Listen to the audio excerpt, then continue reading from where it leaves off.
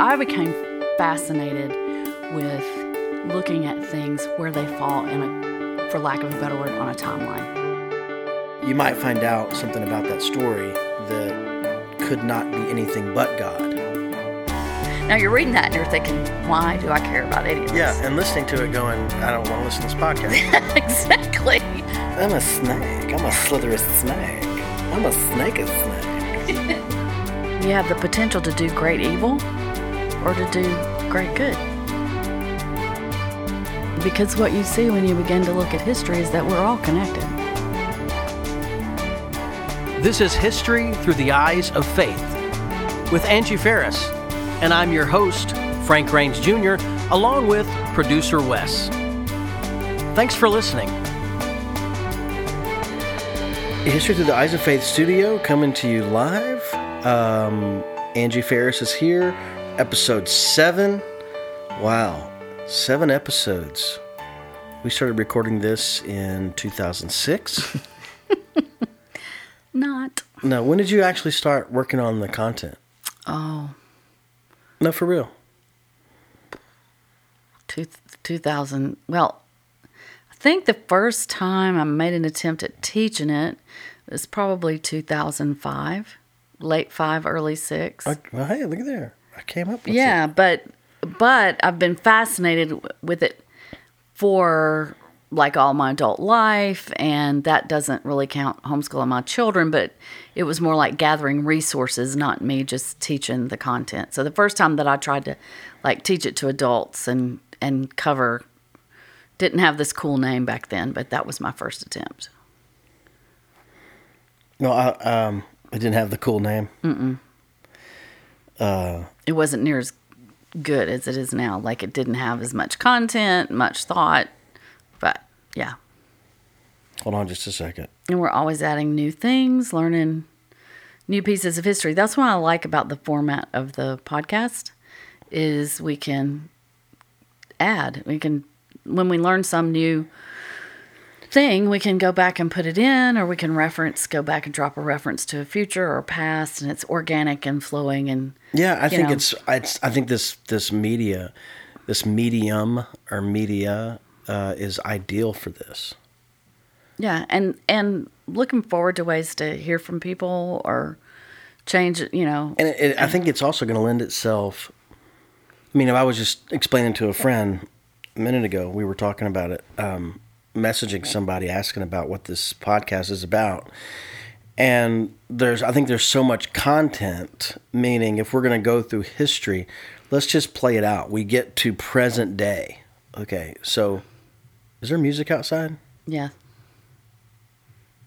somebody's driving by or something. Okay, it's so busy here in the studio. Yeah, the studio here, the History Through the Eyes of Faith studio we're in Nashville, obviously, and there's just a lot of studios around. There's a lot of bands, and our studio happens to be among a lot of other studios.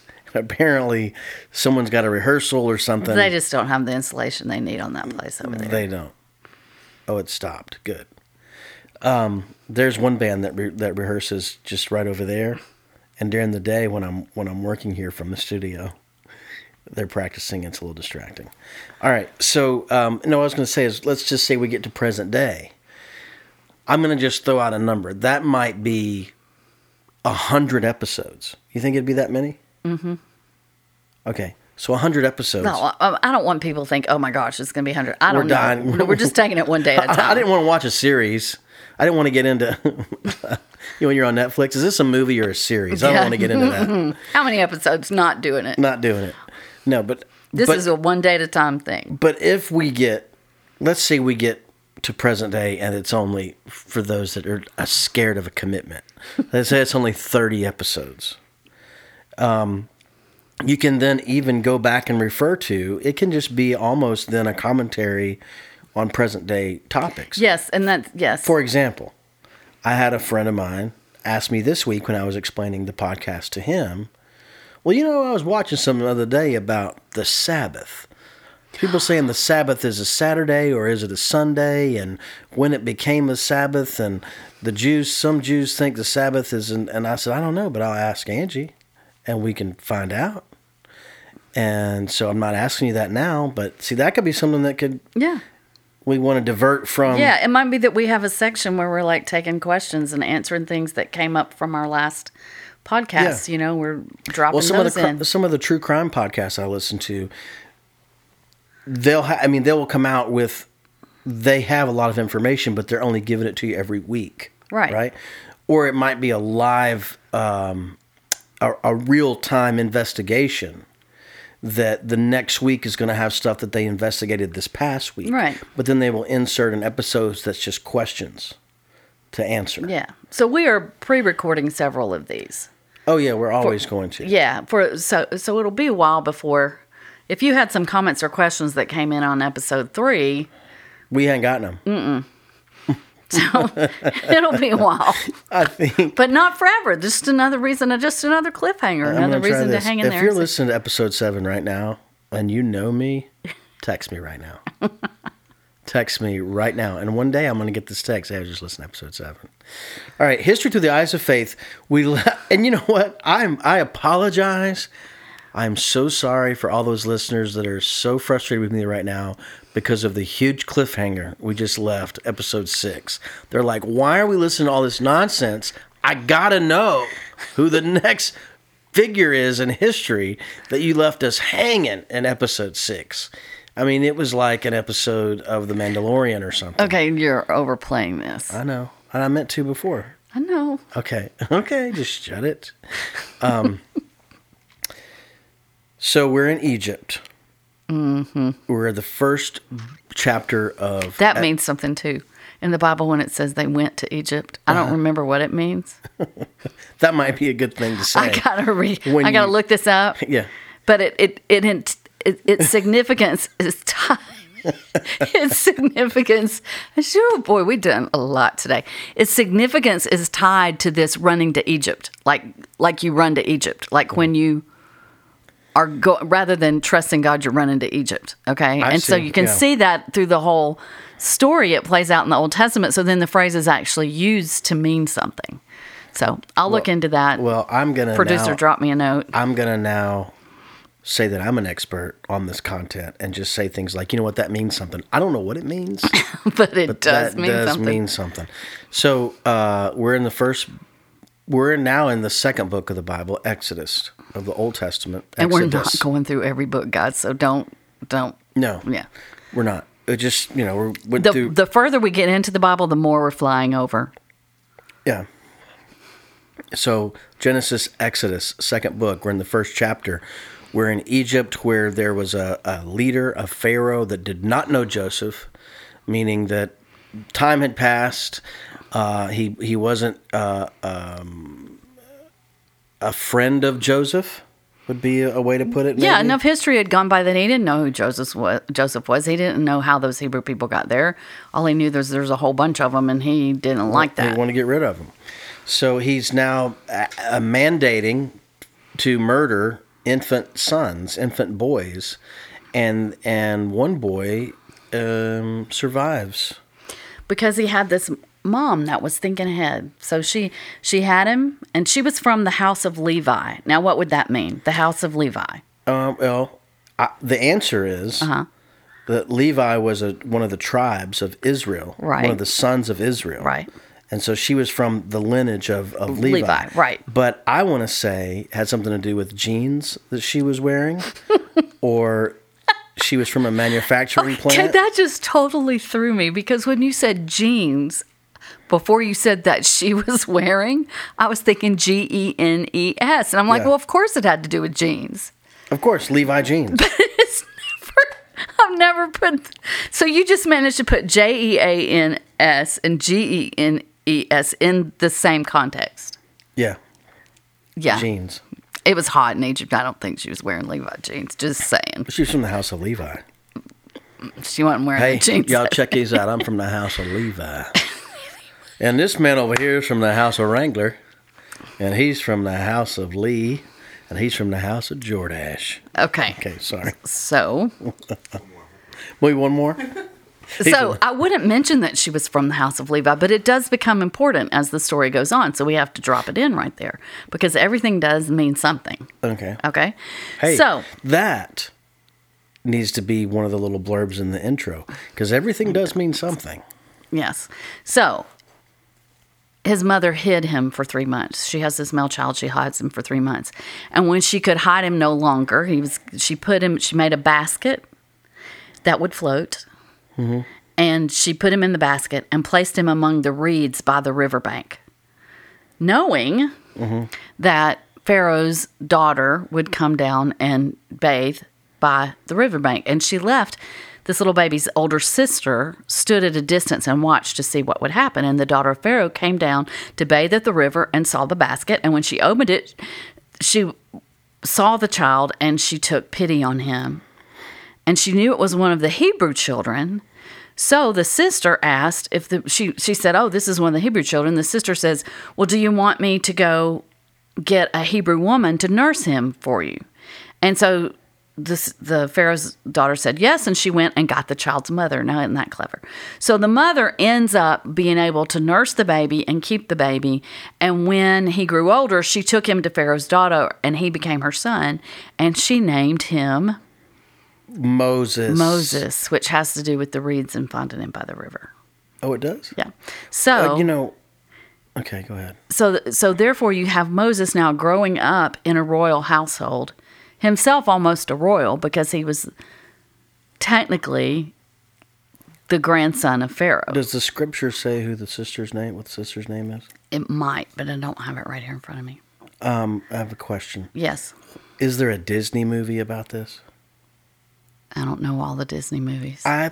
For some reason in my mind, I'm thinking there's a Disney movie. Or maybe a section, a little clip, something like that. Is it called Moses? Is it called Pharaoh? Or I don't know. People are going to be blowing up the feed now. I'm seeing the whole scene in a Disney movie. It could be your children's Bible picture story. But no, I've seen those, but I think there's a Disney movie. But also, I was making up this. You're talking about Francis Rivers? Oh, there is. Francine Rivers. Oh, there is. The songs are coming back to my head. Yeah. Yeah. Maybe it's... Oh, there's a great song in it. I can't think of the song, but someone recently... Okay.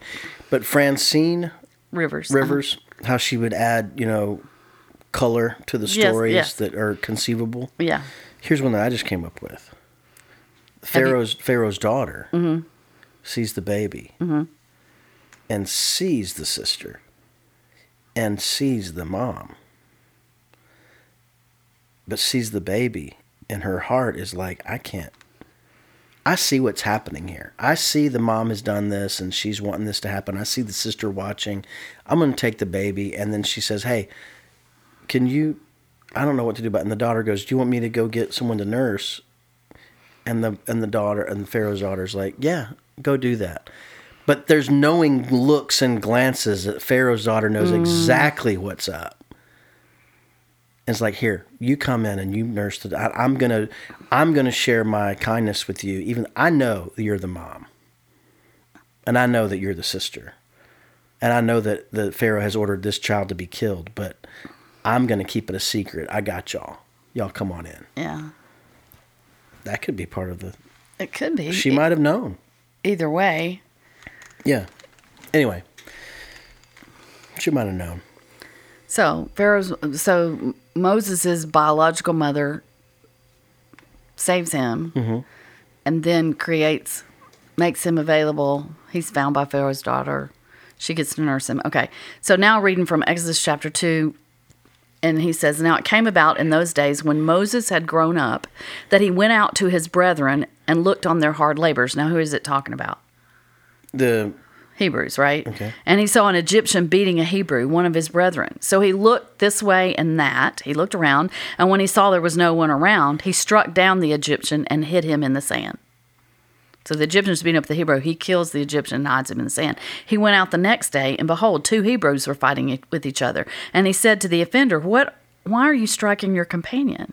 But the offender said, 'Who made you a prince or a judge over us? Are you tending to kill me as you killed the Egyptian?'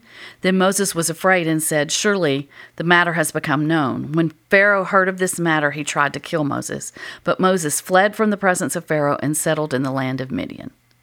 So Moses runs away. Okay. Okay. And then in the land of Midian, he marries a Midianite woman and he has a child. Okay. So then we jump forward. Exodus, still in chapter 2. Now it came about in the course of those many days that the king of Egypt died. And the sons of Israel sighed because of the bondage, and they cried out, and their cry for help because of their bondage rose up to God. So God heard their groaning, and God remembered his covenant with Abraham, Isaac, and Jacob. God saw the sons of Israel, and God took notice of them. So at this time it had been 40 years since Moses left Egypt. Okay. Okay. Now Moses, so now we're going on, and I think we're in chapter 3 now. Moses was pastoring, so now we're back in Midian where Moses is. We've been told that the king, that king has died, and then Israel is crying out to God, and God hears their cries and took notice of them. So Moses was pasturing the flock of Jethro, his father-in-law, the priest of Midian, and he led the flock to the west side of the wilderness and came to Horeb, the mountain of God. The angel of the Lord appeared to him in a blazing fire from the midst of a bush. And he looked, and behold, the bush was burning with fire, yet the bush was not consumed. So Moses said, I must turn aside now and see this marvelous sight, why the bush is not burned up. When the Lord saw that he turned aside to look, so he goes over to the bush. When he goes over the bush, God called to him from the midst of the bush and said, Moses, Moses. And he said, Here I am. Then he said, Do not come near here. Remove your sandals from your feet, for the place on which you are standing is holy ground. He said also, I am the God of your father, the God of Abraham, the God of Isaac, and the God of Jacob. Then Moses hid his face, for he was afraid to look at God. The Lord said, I have surely seen the affliction of my people who are in Egypt, and have given heed to their cry because of their taskmasters, for I am aware of their sufferings. So I have come down to deliver them from the power of the Egyptians, and to bring them up from that land to a good and spacious land, to a land flowing with milk and honey, to the place of the Canaanite, and the Hittite, and the Amorite, and the Perizzite, and the Hivite, and the Jebusite. Now behold, the cry of the sons of Israel has come to me. Furthermore, I have seen the oppression with which the Egyptians are oppressing them. So God is speaking to Moses and telling him who he is and what he's about, and he's heard them, and he's going to do something about that, and he's going to bring them up and lead them there. So something to think about right here at this point is, when is the last time we know that God has talked to someone like that? Was it Abraham? I think so. Because there was, like, he appeared to Jacob in dreams, and he spoke to Jacob, but not the kind of conversation that like Abraham had. And so now we're all the way to Moses. Melchizedek, but that was... Melchizedek. Well, okay.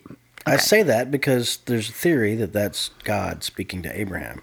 Right, but Abraham actually had conversations with God. Yeah, with Isaac. Okay, no, I mean, not just there, but many times. Okay. God, they talked, they had the discussion before, I don't know if you remember, we didn't talk about this story, but when God destroys Sodom and Gomorrah, Abraham has this long conversation with God about, well, if there's this many righteous people, will you do it then? Well, if there's this many righteous, I mean, it's like this ongoing conversation. So now God is appearing in this bush, and he's been in the desert 40 years. Joseph's been gone.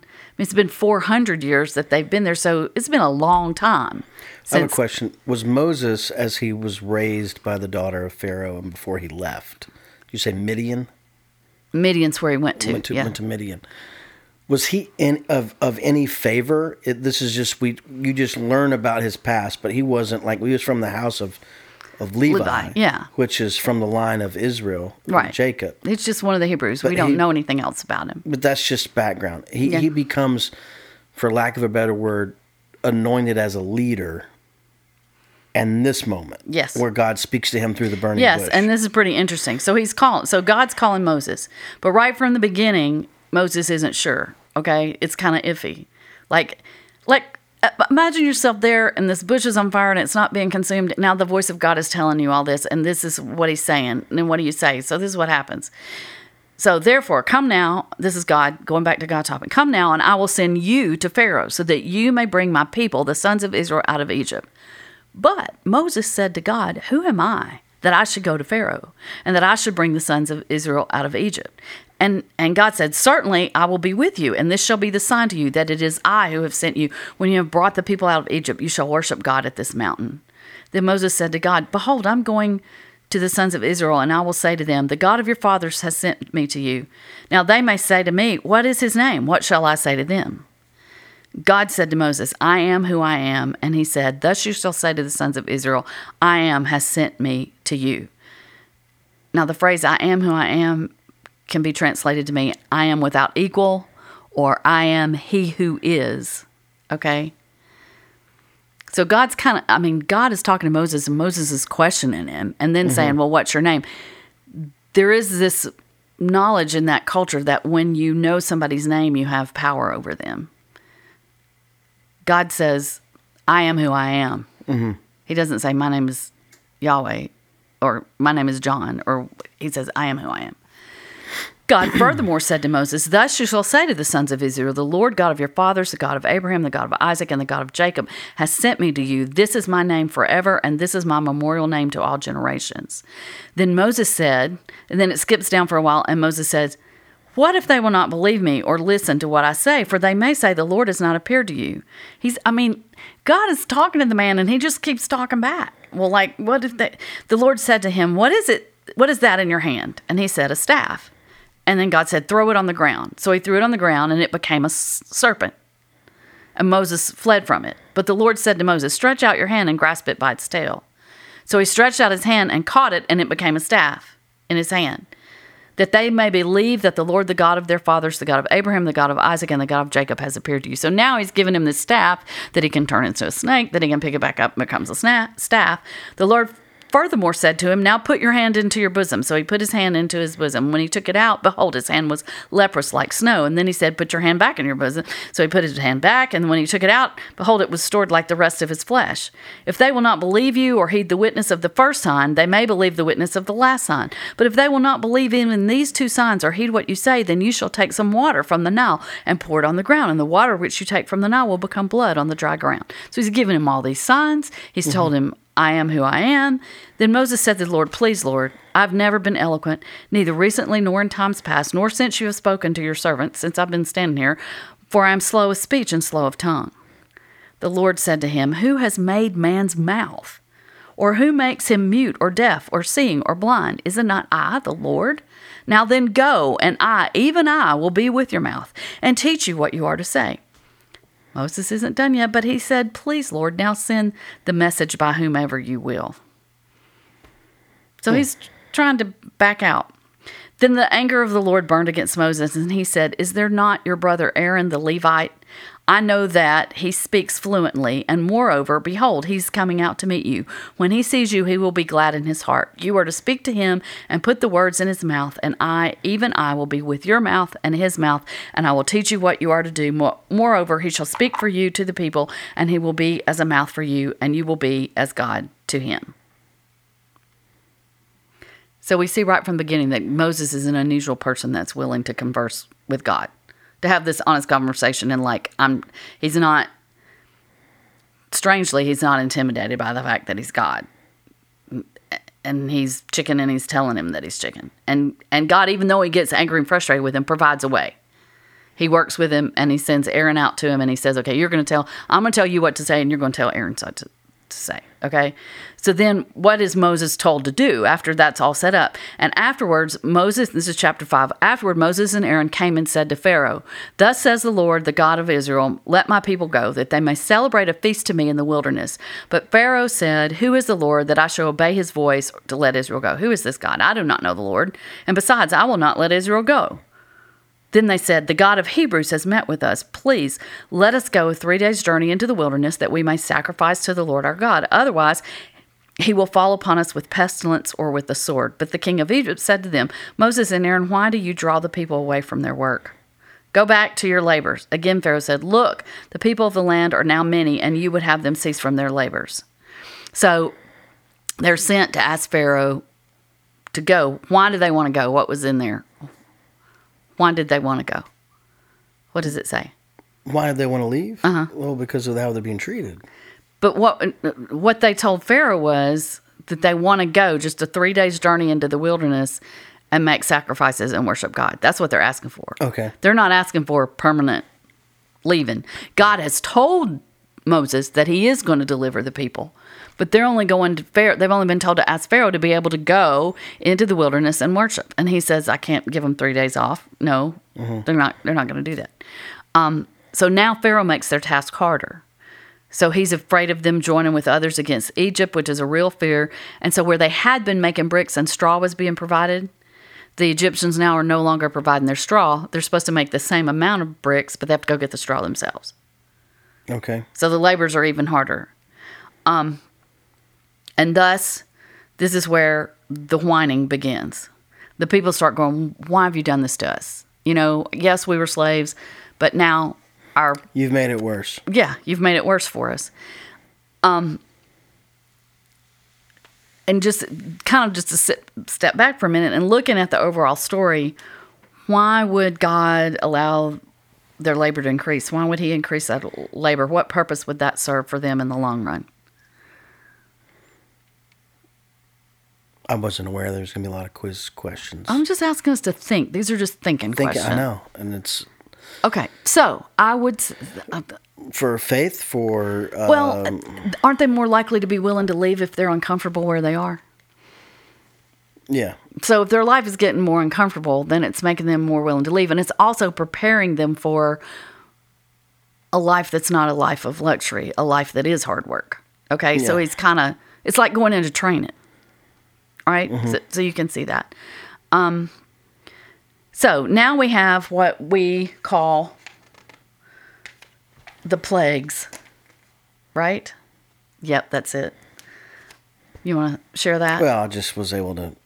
The Disney movie's called The Prince of Egypt. There you go. Thank you. He has found that. That are being bothered by the fact that I didn't know that.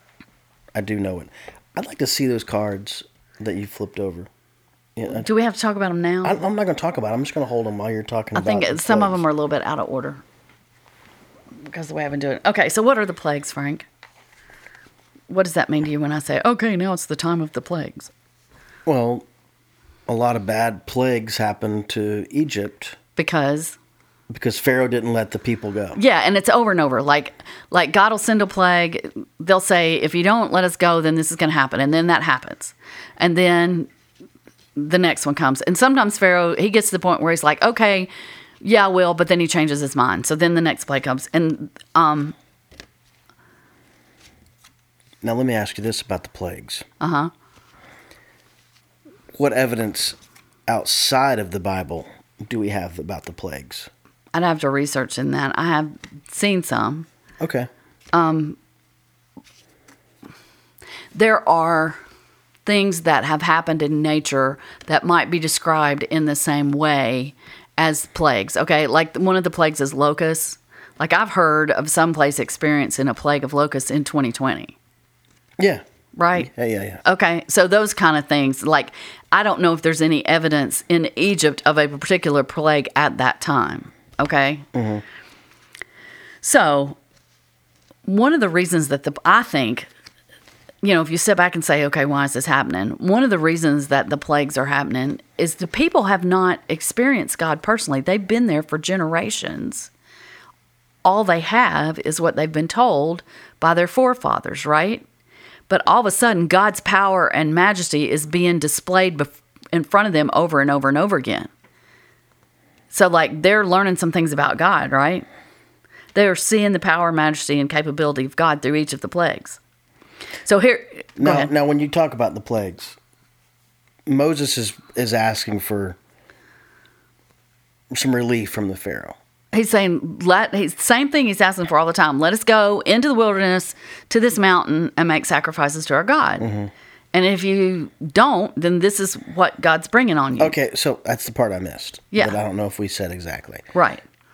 But he was told by God. Yes. That this is what's going to happen if he doesn't let you go. Yes, and probably based on what we've learned, Aaron is the one saying that, right? I mean, because Aaron's the mouthpiece, right? So okay. Moses, Aaron. Okay, it'll say Moses and Aaron said this. So what are the plagues? The plagues were water turning to blood, frogs, lice, flies, livestock pestilence, plague on the livestock, boils, everybody's covered with boils, hail, locusts, and darkness. You know what it all sounds like? What? Summer camp. Every one of those. I thought you were going to say 2020. Sounds like summer camp. Okay, whatever. Say them again. Come on. Water turning to blood. Okay, that's a horror movie. Summer camp. Frogs. Summer camp. Lice. Summer camp. Flies. Summer camp. Livestock. Summer camp. Pestilence. Livestock pestilence. All the livestock gets sick and dies. Okay. Summer camp. Boils. Summer camp. Hail. Locusts. Darkness. Yep. So it's like a great little. And horror every movie. time Pharaoh's getting a little bit closer to saying yes, or like changing it, he'll say yes and change his mind and all that stuff. And so then we come to the final plague, the one that finally works. Which is. Did you just say it? Darkness? No, darkness. I named them all up to this one. So I'm going to read from chapter 11. Now think about this. This started back in chapter 5. Okay. So this has been going on a while. I'm going to read in chapter 11. Now the Lord said to Moses, "One more plague I will bring on Pharaoh and on Egypt. After that he will let you go from here. When he lets you go, he will surely drive you out from here completely. Speak now in the hearing of the people and have each man ask from his neighbor and each woman from her neighbor for articles of silver and articles of gold." The Lord gave the people favor in the sight of the Egyptians. Furthermore, the man Moses himself was greatly esteemed in the land of Egypt, both in the sight of Pharaoh's servants and in the sight of the people. And so they gave them silver and gold. You can imagine, like the people are probably terrified by now. They were probably on board with letting Moses and the people go a lot longer than Pharaoh was, and all these awful things. And so he says, and Moses looks like this great guy. So literally, the Israelites just go around and ask everybody to give me silver and gold, and they do it. And the reason that becomes an important part of the story moving forward, the fact that they have all this silver and gold. Okay, so they get all this stuff. Moses said, "Thus says the Lord." Now we're jumping over to the next, or maybe it's the same chapter, same place. "Thus says the Lord, about midnight, this is the plague. I'm going out into the midst of Egypt, and all the firstborn in the land of Egypt shall die. From the firstborn of the Pharaoh who sits on his throne, even to the firstborn of the slave girl who is behind the millstones, all the firstborn of the cattle as well. Moreover, there shall be a great cry in all the land of Egypt, such as there has not been before, and such as shall never be again. But against any of the sons of Israel a dog will not even bark, whether against man or beast, that you may understand how the Lord makes a distinction between Egypt and Israel. All these your servants will come down to me and bow themselves before me, saying, 'Go out, you and all the people who follow you, and after that I will go out.' And he went out from the Pharaoh hot in anger." So that's what he said. And the Lord says to Moses, "Pharaoh will not listen to you, so that my wonders will be multiplied in the land of Egypt." Moses and Aaron performed all these wonders before Pharaoh, yet the Lord hardened Pharaoh's heart, and he did not let the sons of Israel go out of his land.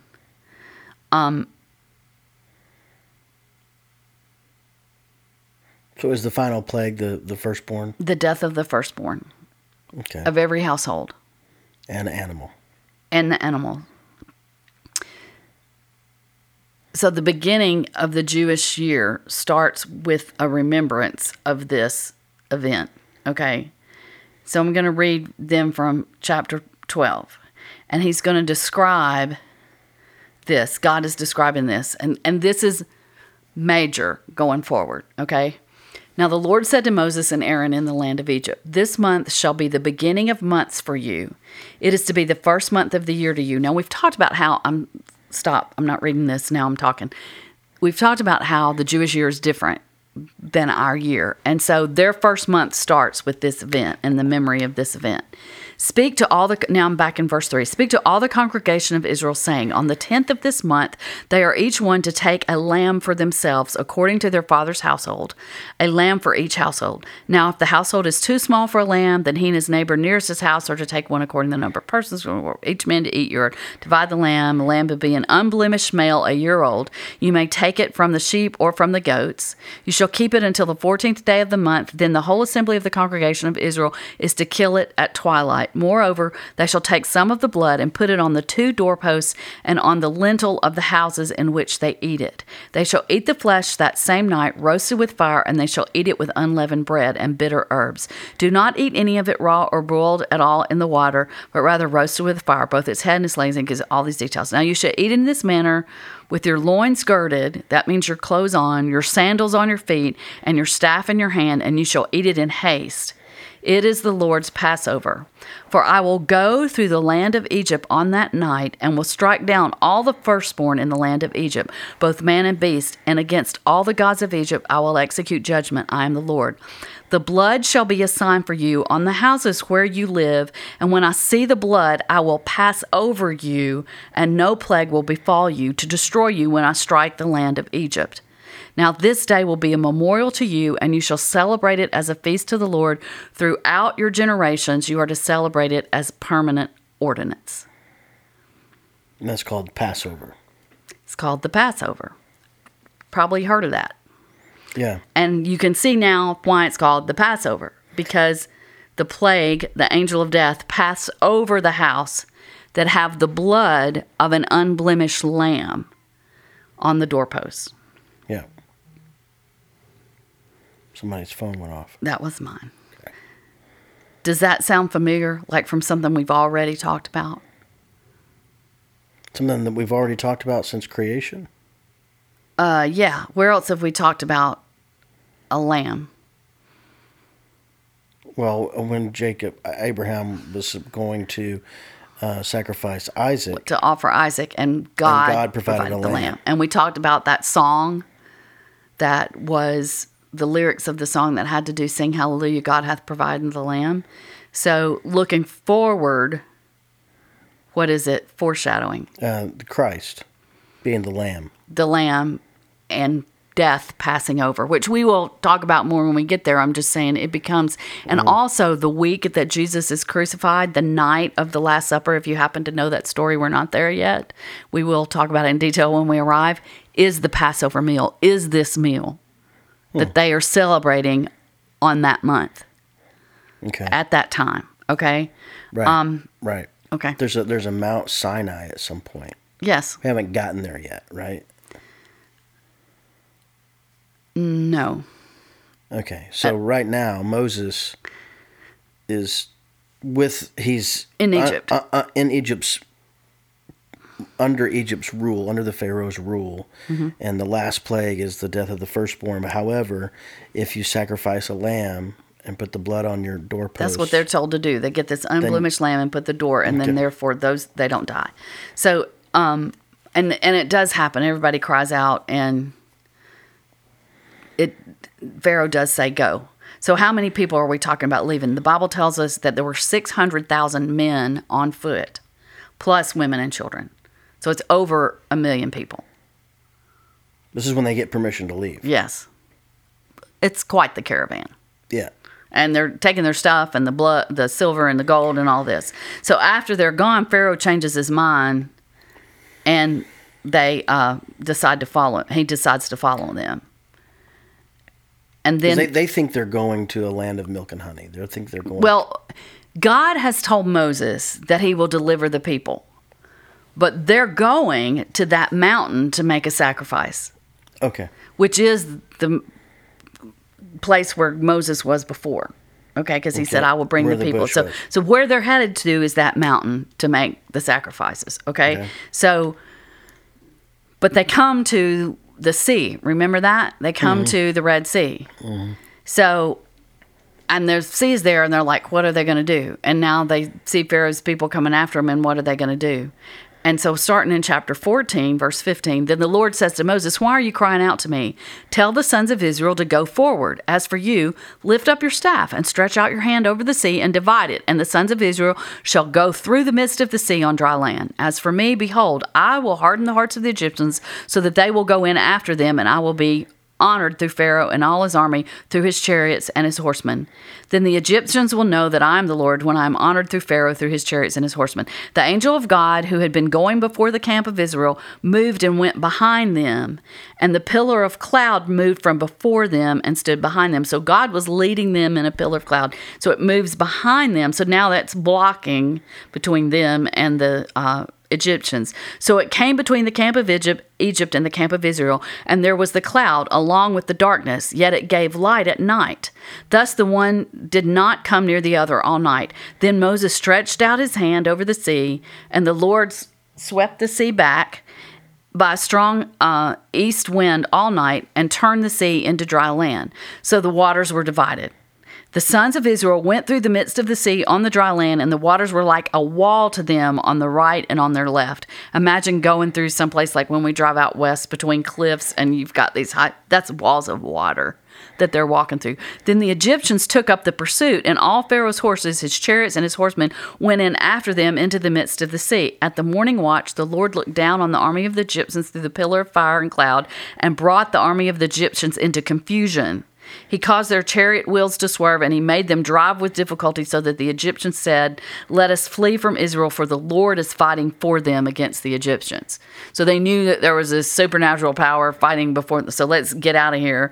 Then the Lord said to Moses, "Stretch out your hand over the sea, so that the waters may come back over the Egyptians, over their chariots and their horsemen." So Moses stretched out his hand over the sea, and the sea returned to its normal state at daybreak, while the Egyptians were fleeing right into it. Then the Lord overthrew the Egyptians in the midst of the sea. The waters returned and covered the chariots and the horsemen, even Pharaoh's entire army that had gone into the sea after them. Not even one of them remained. But the sons of Israel walked on dry land through the midst of the sea, and the waters were like a wall to them on the right hand and on their left. Thus the Lord saved Israel that day from the hand of the Egyptians, and Israel saw the Egyptians dead on the seashore. When Israel saw the great power of which the Lord used against the Egyptians, the people feared the Lord, and they believed in the Lord and in his servant Moses. Okay. So, big scene. Mm-hmm. We've seen that in movies. Mm-hmm. There you go. So they're on the other side. Yes. They're free from Pharaoh. They're free from Egypt. Yes. And their plan is to go to this. Right. So now they're going to Sinai for the purpose of worshiping. Okay? Mm-hmm. They're starting out on this journey towards Sinai, but they don't have anything to drink or eat. That's a problem. Yeah. So they set out from Elim, and all the congregation of the sons of Israel came to the wilderness of Sin, which is between Elim and Sinai, and on the 15th day of the second month after their departure from the land of Egypt. So they've gone almost 2 months now. The whole congregation of the sons, it was a little bit more than 3 days. The whole congregation of the sons of Israel grumbled against Moses and Aaron in the wilderness. So everybody's grumbling. The sons of Israel said to them, "Would that we had died by the Lord's hand in the land of Egypt, when we sat by the pots of meat, when we ate bread to the full, for you have brought us out into this wilderness to kill this whole assembly with hunger." So this is going to be a theme that we see. I wish I was back in Egypt, where I had what I needed. My life might have been hard, Yeah. but I had what I needed. The devil, you know. Yeah. Exactly. Then the Lord said to Moses, "Behold, I will rain bread from heaven for you, and the people shall go out and gather a day's portion every day, that I may test them whether or not they will walk in my instruction. On the 6th day, when they prepare what they bring in, it will be twice as much as they gather daily." So Moses and Aaron said to all the sons of Israel, "At evening you will know that the Lord has brought you out of the land of Egypt, and in the morning you will see the glory of the Lord. For he hears your grumblings against the Lord, and what are we that you grumble against us?" Can I pause and interrupt Yes. for a second? This is my producer side coming out. Yes. Can you paraphrase? Yes. Because you're reading a lot. Not that I'm Well, not, I'm just, I will I'm be being just straight an- up honest. I being an don't want to get antagonist. God's word wrong. Okay. Right, I know. So I'm trying to read the parts that it's important that I read. Okay. So She's giving me a kind of a mean look, and I'm being a little no, I'm antagonistic. not being mean. It's good. just- I appreciate I it. don't want to feel like, I don't want the audience to feel like We're just being, that we're in a Sunday school class listening to someone read the scriptures. She's giving me a mean look. it's not a mean look. I'm not going to doubt. Okay. I'm just giving you some viewpoint from Yeah. the listener's perspective. And so my response to that will be, I will try to paraphrase as much as I can. One, I have to know the story really well to be able to paraphrase it. And two, I don't want to misspeak about what God said. I don't want to be so loose with it that I'm putting across an impression that is not accurate. Okay? I understand. So they're grumbling and they're asking for food. And God says, okay, it's going to rain down for you every day, but you only bring in enough for that day. Okay? And on the 6th day, there'll be enough for 2 days. And he tells them what the amount is, how much to gather each time. And so when this happens the first day, they said, what is it? For they did not know what it was. And Moses said to them, it is the bread which the Lord has given you to eat. This is what the Lord has commanded. Gather of it every man as much as you should eat. So he tells them the same thing again. And the sons of Israel did so, and some gathered much and some gathered little, but it didn't matter when they measured it with an omer, which was a measurement. He who had gathered much had no excess, and he who had gathered little had no lack. So even though they thought they were gathering more, it still measured out just like what it was. Every man gathered just as much as he should eat. Moses said to them, let no man leave any of it until morning, but they didn't listen to him because it's like, hey, we got food now, I'm going to keep some to make sure I have it for tomorrow. But it goes bad the next day. Some people left part of it until morning, and it bred worms and became foul, and Moses was angry with them, and they gathered it morning by morning, every man as much as he should eat. Now when the 6th day comes, they gathered twice as much bread, 2 omens for each one. When all the leaders of the congregation came and told Moses, then he said to them, this is what the Lord meant. Tomorrow is a Sabbath observance, a holy Sabbath to the Lord. Bake what you will bake and boil what you will boil, and all that is left over put aside to be kept until morning. So where it had gone bad every day before that, when they tried to keep it, this day it doesn't, and there's enough for the next. Eat it today, for today is a Sabbath to the Lord. Today we will not find it in the field, so it doesn't rain down on the 7th day. 6 days you shall gather it, but on the 7th day, the Sabbath, there will be none. It came about on the 7th day that some of the people went out to gather, but they found none. So God's taken the Sabbath pretty seriously, right? And he's given them an example right here. Now, have they been told anything about a Sabbath yet? No. So is there anywhere in the story since we started that we've talked about 7 days and a day of Creation. rest? Creation. God sets the example right up. What does he do on the 7th day? He rests. He rests. So he's telling them, guess what? You're going to do the same thing. Okay, what's the 7th day in current times? Well, it depends on which tradition you're in. Okay, I'm in Usually the 7th day is considered Saturday. And Sunday's the first day. Okay. So So what do we call the Sabbath in our faith? in our faith, we call it Sunday, and that has to do with the resurrection. Because the resurrection was on the first day. Which would have been... So we celebrate Sunday. the resurrection on Sunday and take that as a Sabbath. Okay. We So- don't need to get into all that right now. Well, and I think that, first of all, it's not legalistic. The point is not to be legalistic about it. The point is that God designed us to work 6 days and rest the 7th. In our current modern world, that 7th day might be a different day for all of us, Yeah. depending on what your schedule and what your life is. The point is, you were designed to rest 1 out of every 7 days. Okay. Got it? I got it. Yeah. Not to be legalistic about whether it's a Saturday or Sunday or Monday or Thursday. Yeah, that you can get into arguments about that, but All right. We're talking about... I'm speeding up for a second because someone is showing up here at the studio. studio to pick up some gear that I sold. And we're going to need to pause. They should be here any minute, according to this message I just got. Yeah. So I need to get prepared for that. But I wanted to say, I'm not going to wrap up the episode right now. We're going to just take a pause. But I wanted to just say we were talking about the food that the Lord was providing. Uh-huh.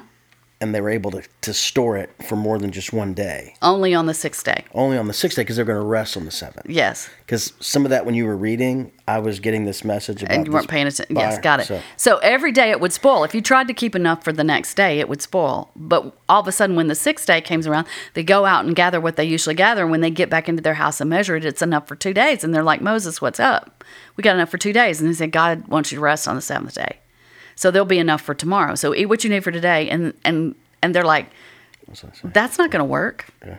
You know, but then it does work. So God wants us to take the Sabbath seriously, but this is the first time that is introduced to these people. It will come up again later. So we'll hit pause and return. All right, we'll pause. All right. That was just a little bit of a pause, even though no one even knows. We were talking about the Sabbath. So, bonus points to figuring out what is not in the room that was in the room before our pause. Oh, for the people listening? Yeah, for the people listening. Okay, cool, yeah. You get bonus points. At the studio, there was some gear that was sold that had to be removed during the break. If you've been listening really intently, you might be able to figure out the gear, but we'll see. Mm-hmm. Okay, so it was the first time since creation that we've been indicated resting on the 7th day. Right, and maybe the first time that the people have ever been told about it, right? And Moses being the first person told. Right. And, Yeah. and you know, God's saying, this is what I'm going to do. So he gives them an example right up front. And, you know, he rested on the seventh day. So it's not just a random command. Yeah. It's we need it. And how do we do that as a society today? How do we rest on the seventh? That is a good question. That could be a whole, Because we may not. it could be a whole podcast. You know, like you could just talk about that, how to create a place of rest. It's very, I think with 24/7 technology, it's very difficult to do. And you feel like, you know, got to have that phone with you. And I know for me, when the people that I love and care about the most don't physically live in the house with me, I don't want to be away from my phone very long because I want them to be able to reach out to me when they need to. And so then that temptation of being drawn into that digital world is always right there. So Yeah. rest. Anyway, it good conversation for a different podcast. So he provides their food and he gives them enough on the sixth day to last through the seventh. But doesn't all the other days. So it's give us this day our daily bread. He's providing daily. He could have just said, here's your supply for the week. But he wants us to depend on him each Daily. day. Yeah, that's cool. Yeah. So see, there's a lot of depth in all of these stories. So I think the things that we're experiencing here as we move forward, like I say, are giving us those glasses to see as we go forward. So there they are on their way to worship, and God has now provided their food that falls from the sky every day. So when they arrive at Sinai, where they're going to worship, Moses goes up on the mountain to God. And then what happens there? Do you know? Yeah. Yeah. So what is it? He is given the 10 Commandments, right? Yes. And actually, he's given all of the law. But because of Hollywood, we have this vision that all he gets is the 10 Commandments. Okay. But he's up there for a while. Now, it looks like what is actually written on the stone in God's hand are the 10 Commandments. Okay? But Moses is given all the law. Because actually, in the book of Exodus, it's chapter 19 through 31. It's long. All those chapters. Yeah. Which is the giving of the law. And then what is also included in there is how to construct the tabernacle, which we will talk about. We'll move to talking about the tabernacle, but that's part of what they're talking about. But what we want to focus on right now here at the waning part of this podcast is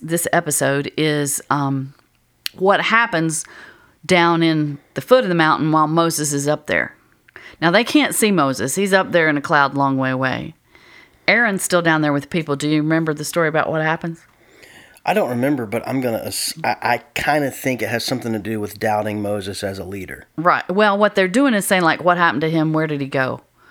Okay, so Aaron I'm not going to read this story, but Aaron... I think we need to read chapters 19 through 31 right now. You're so funny. I'm not going to read this story. This is in chapter 32. But Aaron tells them to go get the gold, some of the gold that they've plundered from the Egyptians, and they build a golden calf. They make an idol. Okay. Because what's happened to our God? What's happened? I mean, here this God has parted the waters, done the whole 9 yards, providing their food daily. Moses disappears, and they're like, okay, what's going on? I think he's up there for 40 days. I think that's right. So they're like, oh, he's gone. So we need to work. So Aaron even helps them. Maybe even was his idea. Somebody can go read that and find out. And they built a golden calf. So God's up there on the mountain. To worship. Yeah.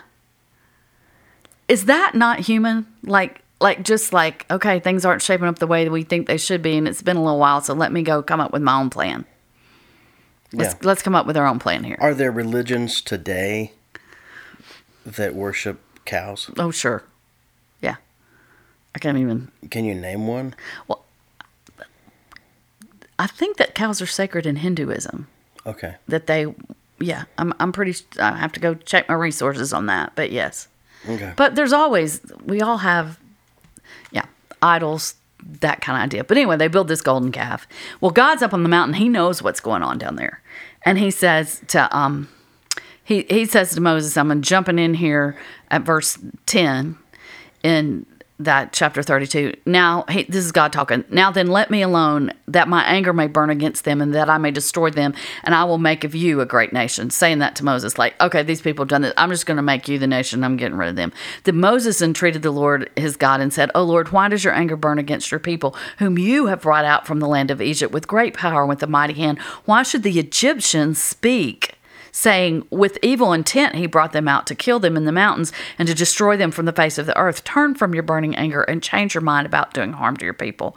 Remember Abraham, Isaac, and Israel, your servants to whom you swore by yourself, and said to them, I will multiply your descendants as the stars of the heaven, and all this land of which I've spoken I will give to you descendants, that they shall inherit it forever. So the Lord changed his mind about the harm which he said he would do to his people. So I threw that little bit in there because it's Moses talking to God again, going, hey, let me remind you what you've done. I think it gives us freedom to talk honestly with God. And God wants to converse with us. And it also shows us Moses' intimate relationship with God. Mm-hmm. So God backs off. And then Moses turns around and goes down the mountain with the 2 tablets of the testimony in his hands, tablets which were written on both sides. They were written on one side and the other. The tablets were God's work, and the writing was God's writing engraved on the tablets. Now when Joshua, who heard the sound of the people as they shouted, he said to Moses, Joshua had accompanied Moses. He didn't go all the way to God, but he accompanied Moses up the mountain. This is the first you've mentioned of Joshua. Yeah, I think he might have been mentioned before, but I just haven't brought him up in the story. He hasn't played a role yet, but he's an assistant to Moses. Okay. He's like Moses' like there's Moses and Aaron, and then there's... He runs to get the coffee. Yeah. Sounds good. So, anyway, he says... Joshua heard the sound of the people as they shouted. He said to Moses, there's a sound of war in the camp. But he said, it's not the sound of the city of triumph, nor is it the sound of a city of defeat, but the sound of singing I hear.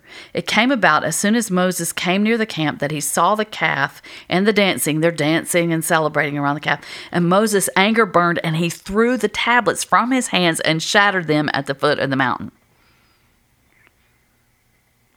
So here he's persuaded God to turn his anger. And then when he shows up and sees it, he just throws down the tablets and they shatter. And he's over it. And he destroyed the calf. And actually, I went and read the details of the destruction of the calf. He ground the gold into powder and put it in the river and made the people drink it. But he shattered the tablets. Yeah. Well, I didn't know that. And then he gets on to Aaron and he says, what did these people do to you that you've brought such great sin upon them? And here's what Aaron said. Do not let the anger of my Lord burn. You know the people yourself. They are prone to evil. Is it not just like us to always make it someone else's fault? Plus we're also prone to evil. And we're also rushing it. We're also getting ahead of God. We couldn't say, well, God knew what he's doing. He's up there on the mountain. Moses left. He told us to wait here. We're going to wait. I mean, after he's done no. We're like, surely I don't have to wait any longer. Something's wrong here. We got to fix this. Yeah, I got to figure it out. Yeah. I read a meme that's something like, well,